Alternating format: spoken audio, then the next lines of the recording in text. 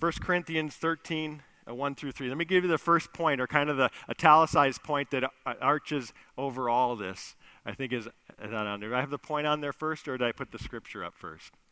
Right at the top of your notes, it says, with proper attitude and motive, eternal rewards are earned through my, so with a proper attitude and motive, eternal rewards are earned through my, here's why I put that little caveat on there. 1 Corinthians 13 says it very well. Excuse me, jump back, please. 1 Corinthians 13, there we go. Paul says this. He says, if I speak in the tongues of men and of angels, but have not love, I am a noisy gong or a clanging cymbal. So what Paul's saying there is, if I have great spiritual powers, you could say, I can speak in tongues of angels, but I don't have love, I'm a noisy gong or a clanging cymbal, meaning I'm useless. So I can have this great spiritual power, but if I don't have love, it's useless. He goes on to talk about great knowledge. He says, if I have prophetic powers, meaning I can proclaim God's truth, if I understand all mysteries and all knowledge, and if I have all faith so as to remove mountains, but have not love, I am nothing. So I can have great spiritual power, I can have incredible spiritual knowledge, but if I don't have love for God and love for people, it means absolutely nothing. It gains me nothing. And then he ends with this. If I give away all I have, and if I deliver up my body to be burned, but have not love, I gain nothing. So Paul's saying, if I have the greatest spiritual powers, if I have the greatest spiritual knowledge, or I make the greatest spiritual sacrifice, but I don't have love, that my heart's not in the right place, I don't love God, I'm not doing it out of love for God, I'm not doing it out of love for people, then you gain absolutely nothing. There's other places we can go in the scriptures to point this out, but this is so important. These rewards are not something you can dupe God with. They're an outworking of your love for him and a love for others. Period. And if that's absent, then all the spiritual power, all the spiritual knowledge, and all the spiritual sacrifices you make will gain you nothing if it's absent of love. Okay, so keep that big picture in mind as we go through these 8 things I'm going to share with you today. So the first one is this: with a proper attitude and motive, eternal rewards are earned through my personal spiritual life. Through my personal spiritual life. Many different places we could go to see this, but one of the best ones is in Matthew chapter 6 in the Sermon on the Mount. Jesus addresses 3 key spiritual acts that the Jewish people would have practiced at that time, and he was communicating about how they can be done and how they shouldn't be done. He says this: beware of practicing your righteousness, your spiritualness, you could say, before other people in order to be seen by them. Okay, really important. I'm highlighting some things and underlining because some of these passages are very misunderstood and misused today because people don't read the whole passage. Notice he says, don't practice them before other people in order to be seen by them. He doesn't just say don't ever practice any kind of spiritual thing in front of other people. He says for the purpose of being seen by them. We're all going to do, like Matthew, just earlier in this message, Jesus said, let your light shine before men. Let people see your good works so they will glorify your God in heaven. What he meant by that is don't hide yourself in a little spot and stay in your little bubble and not live in the world where other people can see who God's changed you to be. But that's different than doing those things in order to be seen by other people and receive their praise. Are you with me? Okay, so that's what Jesus said. For then you will have no reward from your Father who is in heaven. So understand this. This is, I think, a simple way to think of this. Anytime you do something to get someone else's pat on the back, you lose God's. But anytime you do something purely because the first and foremost person you want to please is God, then you receive a greater reward. Doesn't mean you won't ever receive pats on the back from others. But if that's your motive, then you lose your reward with him. Real simple, real important principle. So now he's going to explain that in 3 different religious practices. He says, thus, when you give to the needy, sound no trumpet before you, as the hypocrites do in the synagogues and in the streets, that they may be praised by others. Truly I say to you, they have received their reward. Now, look at this for a minute, because this is another misunderstood passage. A lot of people use this passage to say we should never know what other people are giving, or any time we have knowledge of what person's giving that's wrong. It should all be totally secret. That's not what the Bible says. It says it in a very specific context. It says when you give to the needy, don't make it public. Think of this. This is how good Jesus is, how much he loves every single person, regardless of their status. How many of you, let me just ask you this, how many of you have ever been in a spot where you were in great need and you needed someone else's help? You just found yourself in a horrible spot. Maybe you made some poor choices, whatever it is. We've been there where we needed someone to help us get through a situation. And you know how you can humiliate a person that's in a place of need? Is publicize what you're doing to help them out and use them to get praise for how righteous you are. And sadly, Christians do this all the time. We bring the newspapers in. We now they might show up without us knowing, but we publicize it, and we don't ever stop to think, what about these kids who are receiving this gift, who are having their need met, that are in a sense being humiliated, put down in their need, so that we can look good in our righteous acts? Jesus loves the needy just as he does those who have their needs met.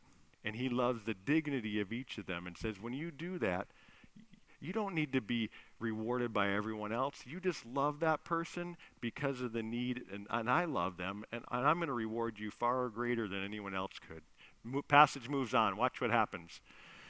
But when you give to the needy, do not let your left hand know what your right hand is doing. So we do it secretly when we're giving to someone who's in need so that their dignity can be protected. Because every one of us has been in that spot at some point. That your giving may be in secret, and your Father who sees in secret will reward you. Now he moves on to praying. When you pray, you must not be like the hypocrites, for they love to stand and pray in the synagogues and at the street corners, that they may be seen by others.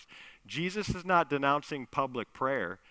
All through the Bible, we see people praying publicly. We pray publicly in church, but they were praying that they may be seen by others, that they may be noticed by others. He says, truly I say to you, they have received their reward.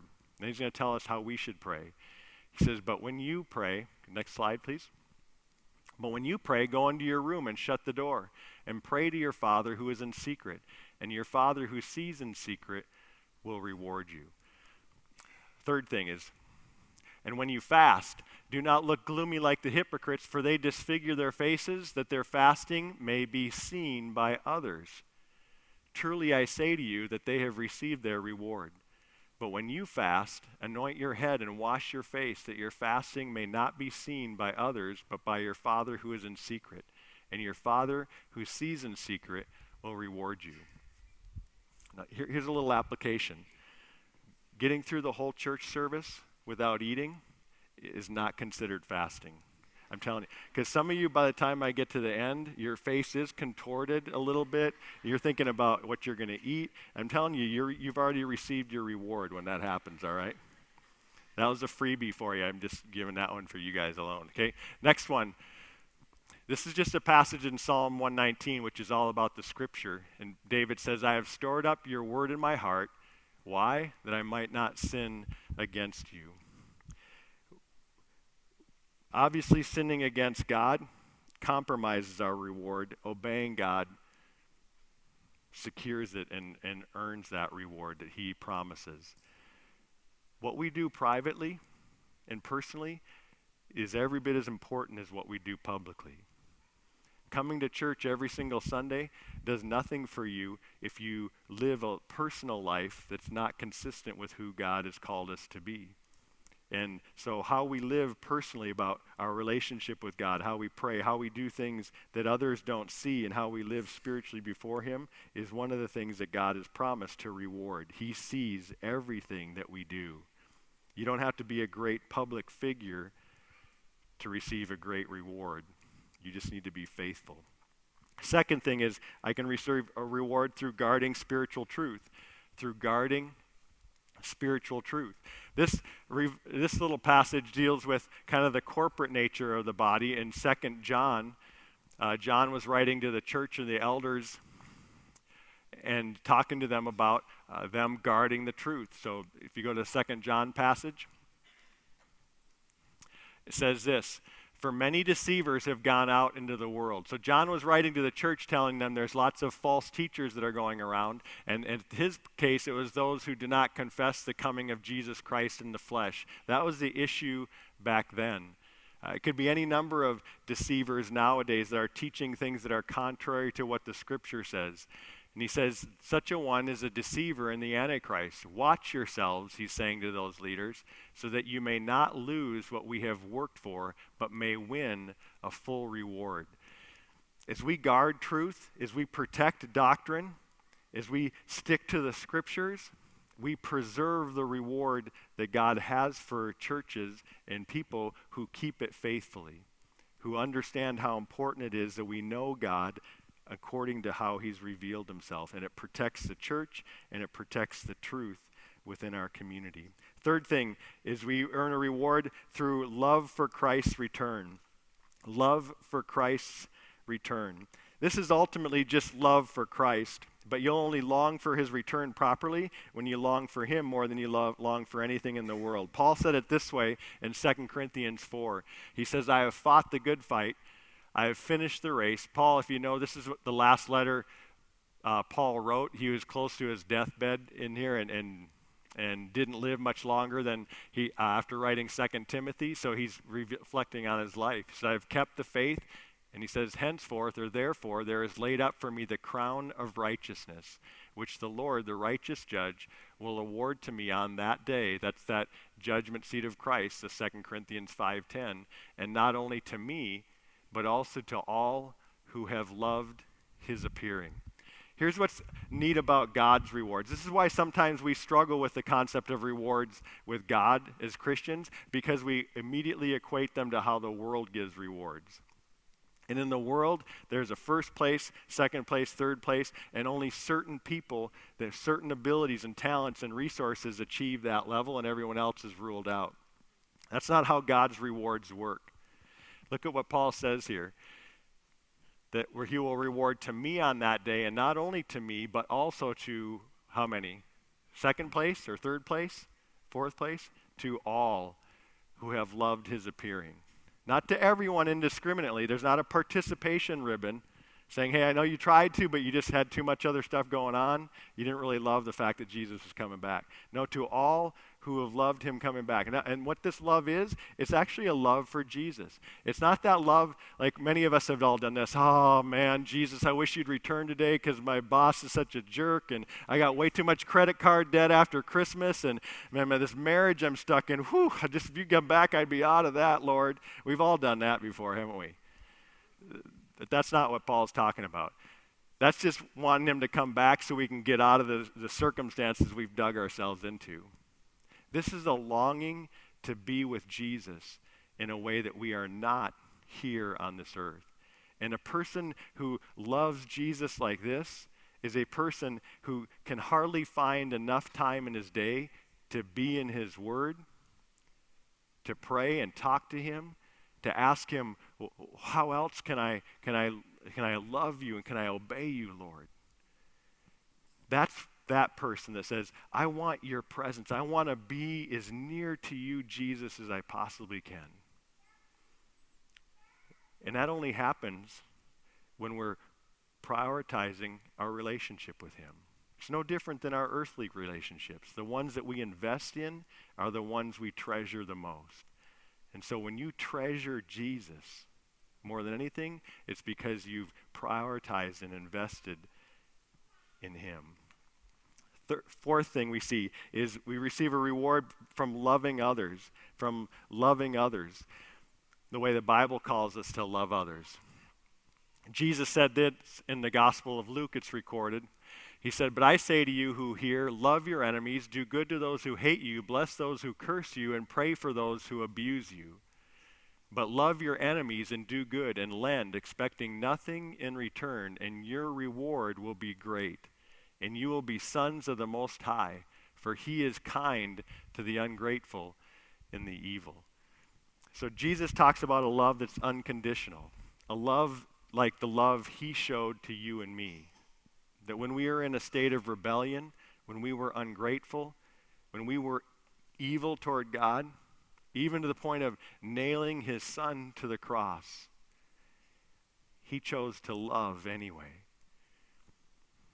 And he rewards his children that love like him, that love sacrificially and put others' needs above their own.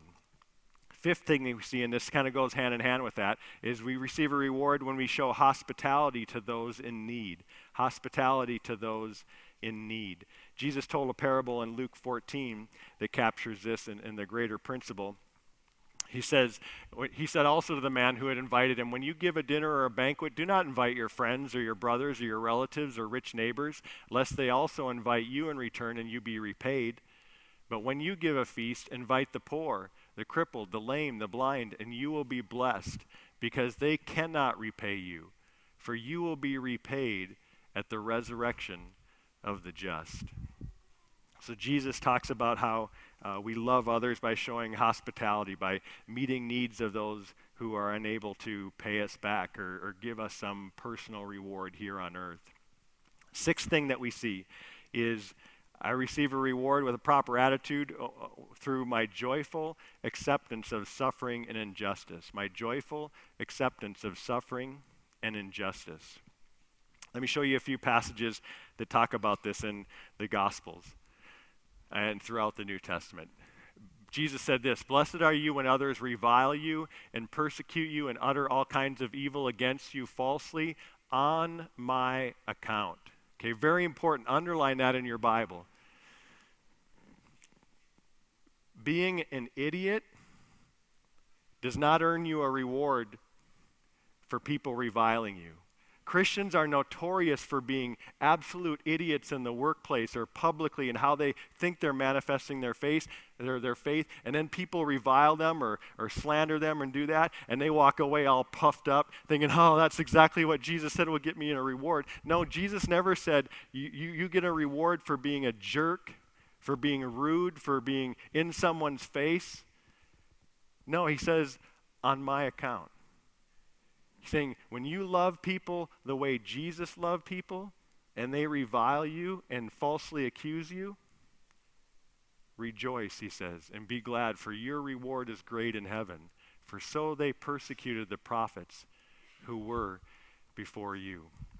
James says it like this, "Blessed is the man and the woman who remain steadfast under trial, for when he has stood the test, he will receive the crown of life, which God has promised to those who love him."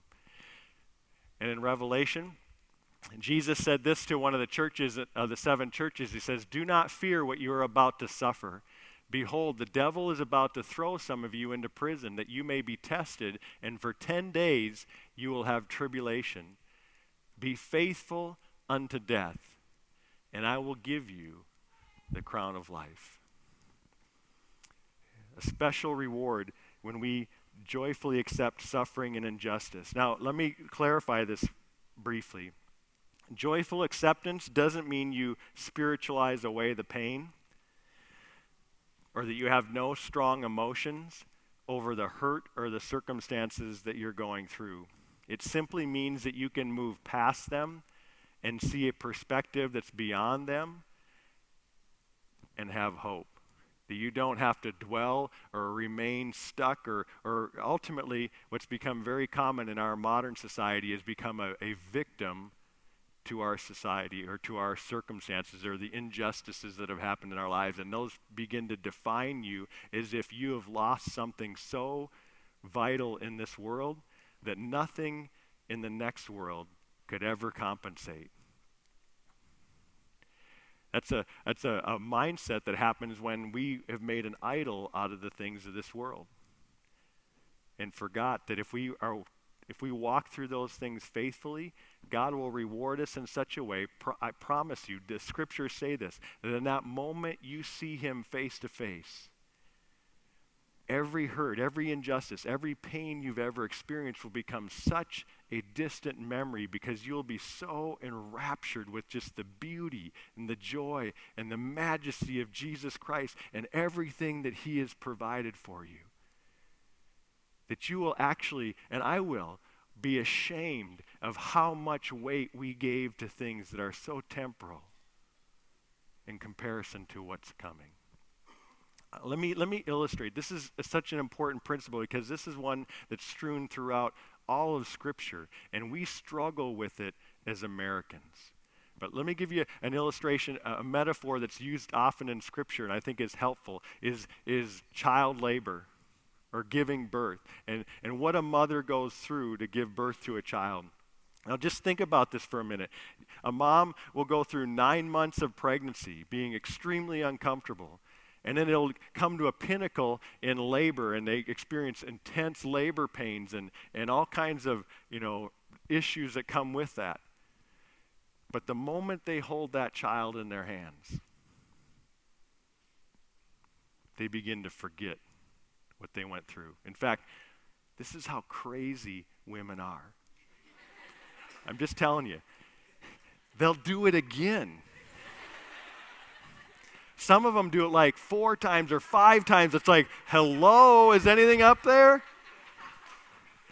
But here's what's funny about it. That doesn't minimize their pain at all. In fact, you get a bunch of women together that have had children and a new mom coming, and whoa, watch those women start telling the war stories. I was in labor for 5 days. My husband passed out. He couldn't handle it. I was torn in half. I tore from here to here. They had to stitch my whole body back together. It was horrible. Oh my goodness. They'll tell you how gross and grotesque and how painful, how difficult it was, but then they'll go and do the same thing again. Why do women do things like that? Because they're so incredibly godly. Because they see the reward of that child far surpasses any discomfort, any pain that they go through. Church, that's the image God gives us for this life. That once you catch a glimpse of glory, man, you will forget every single pain you've gone through in this earth. And I do not say that to minimize anyone's pain.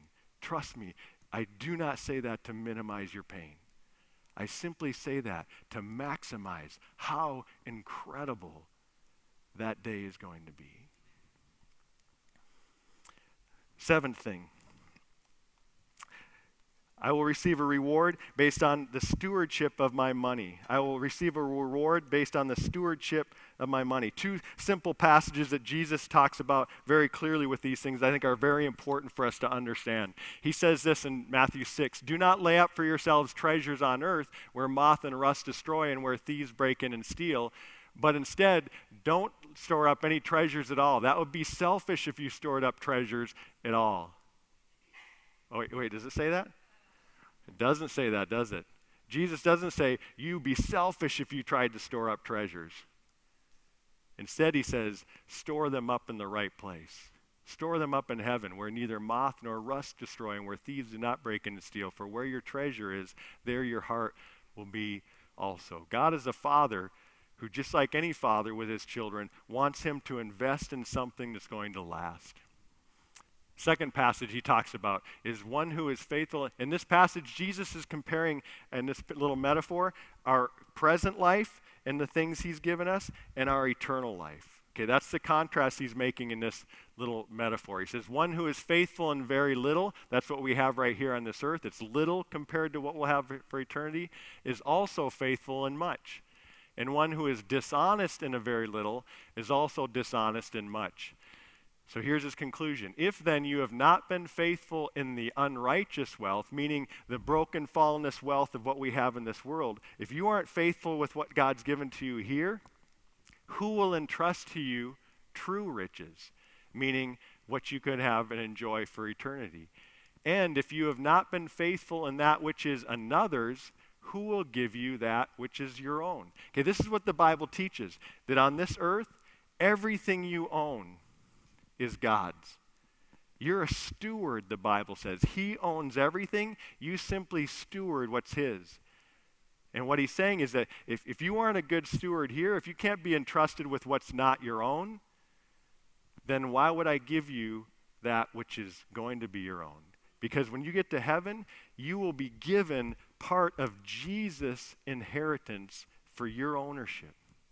It's given to you as a co-heir, but it's based on how you steward what is not your own right here.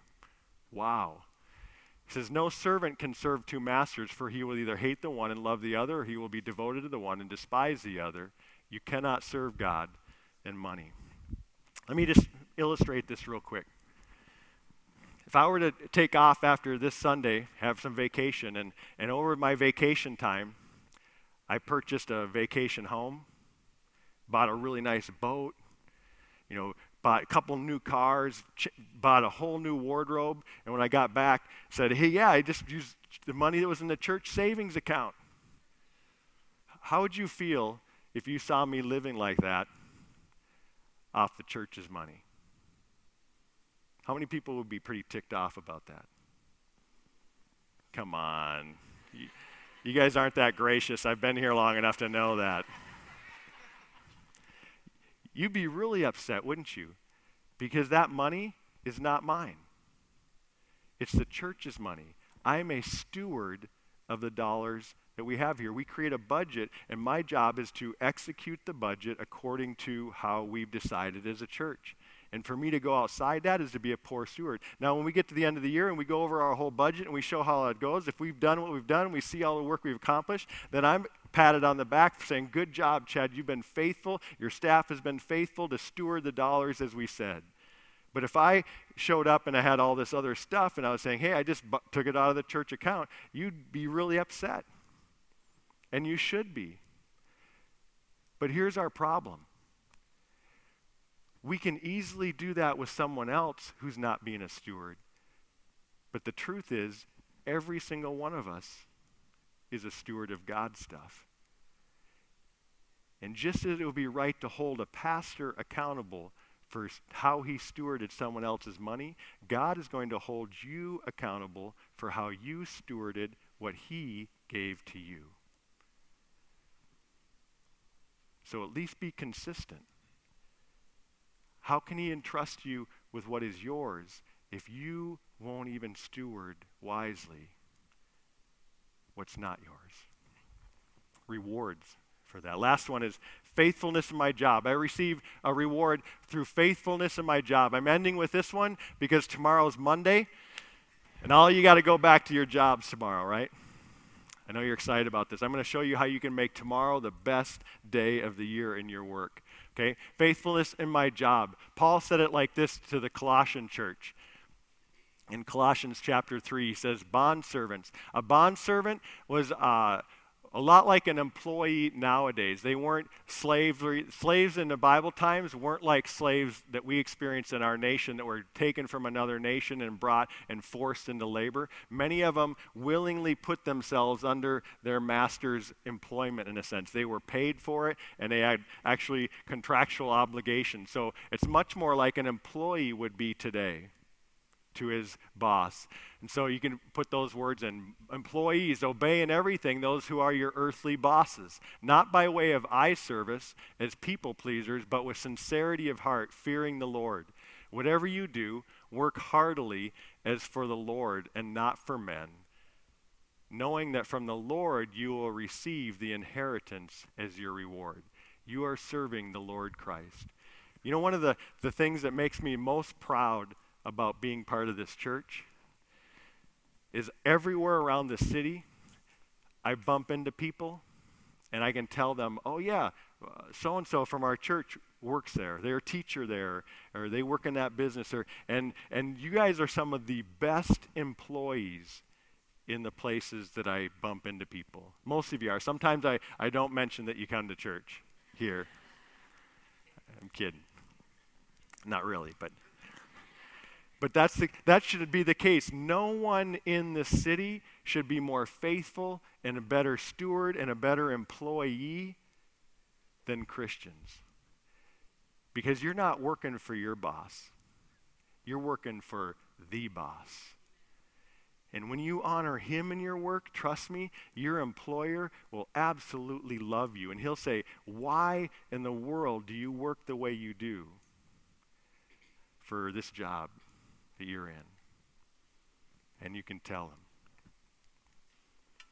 So let me ask you these questions as we close today. Which area we talked about today would you say you're failing to pursue an eternal reward?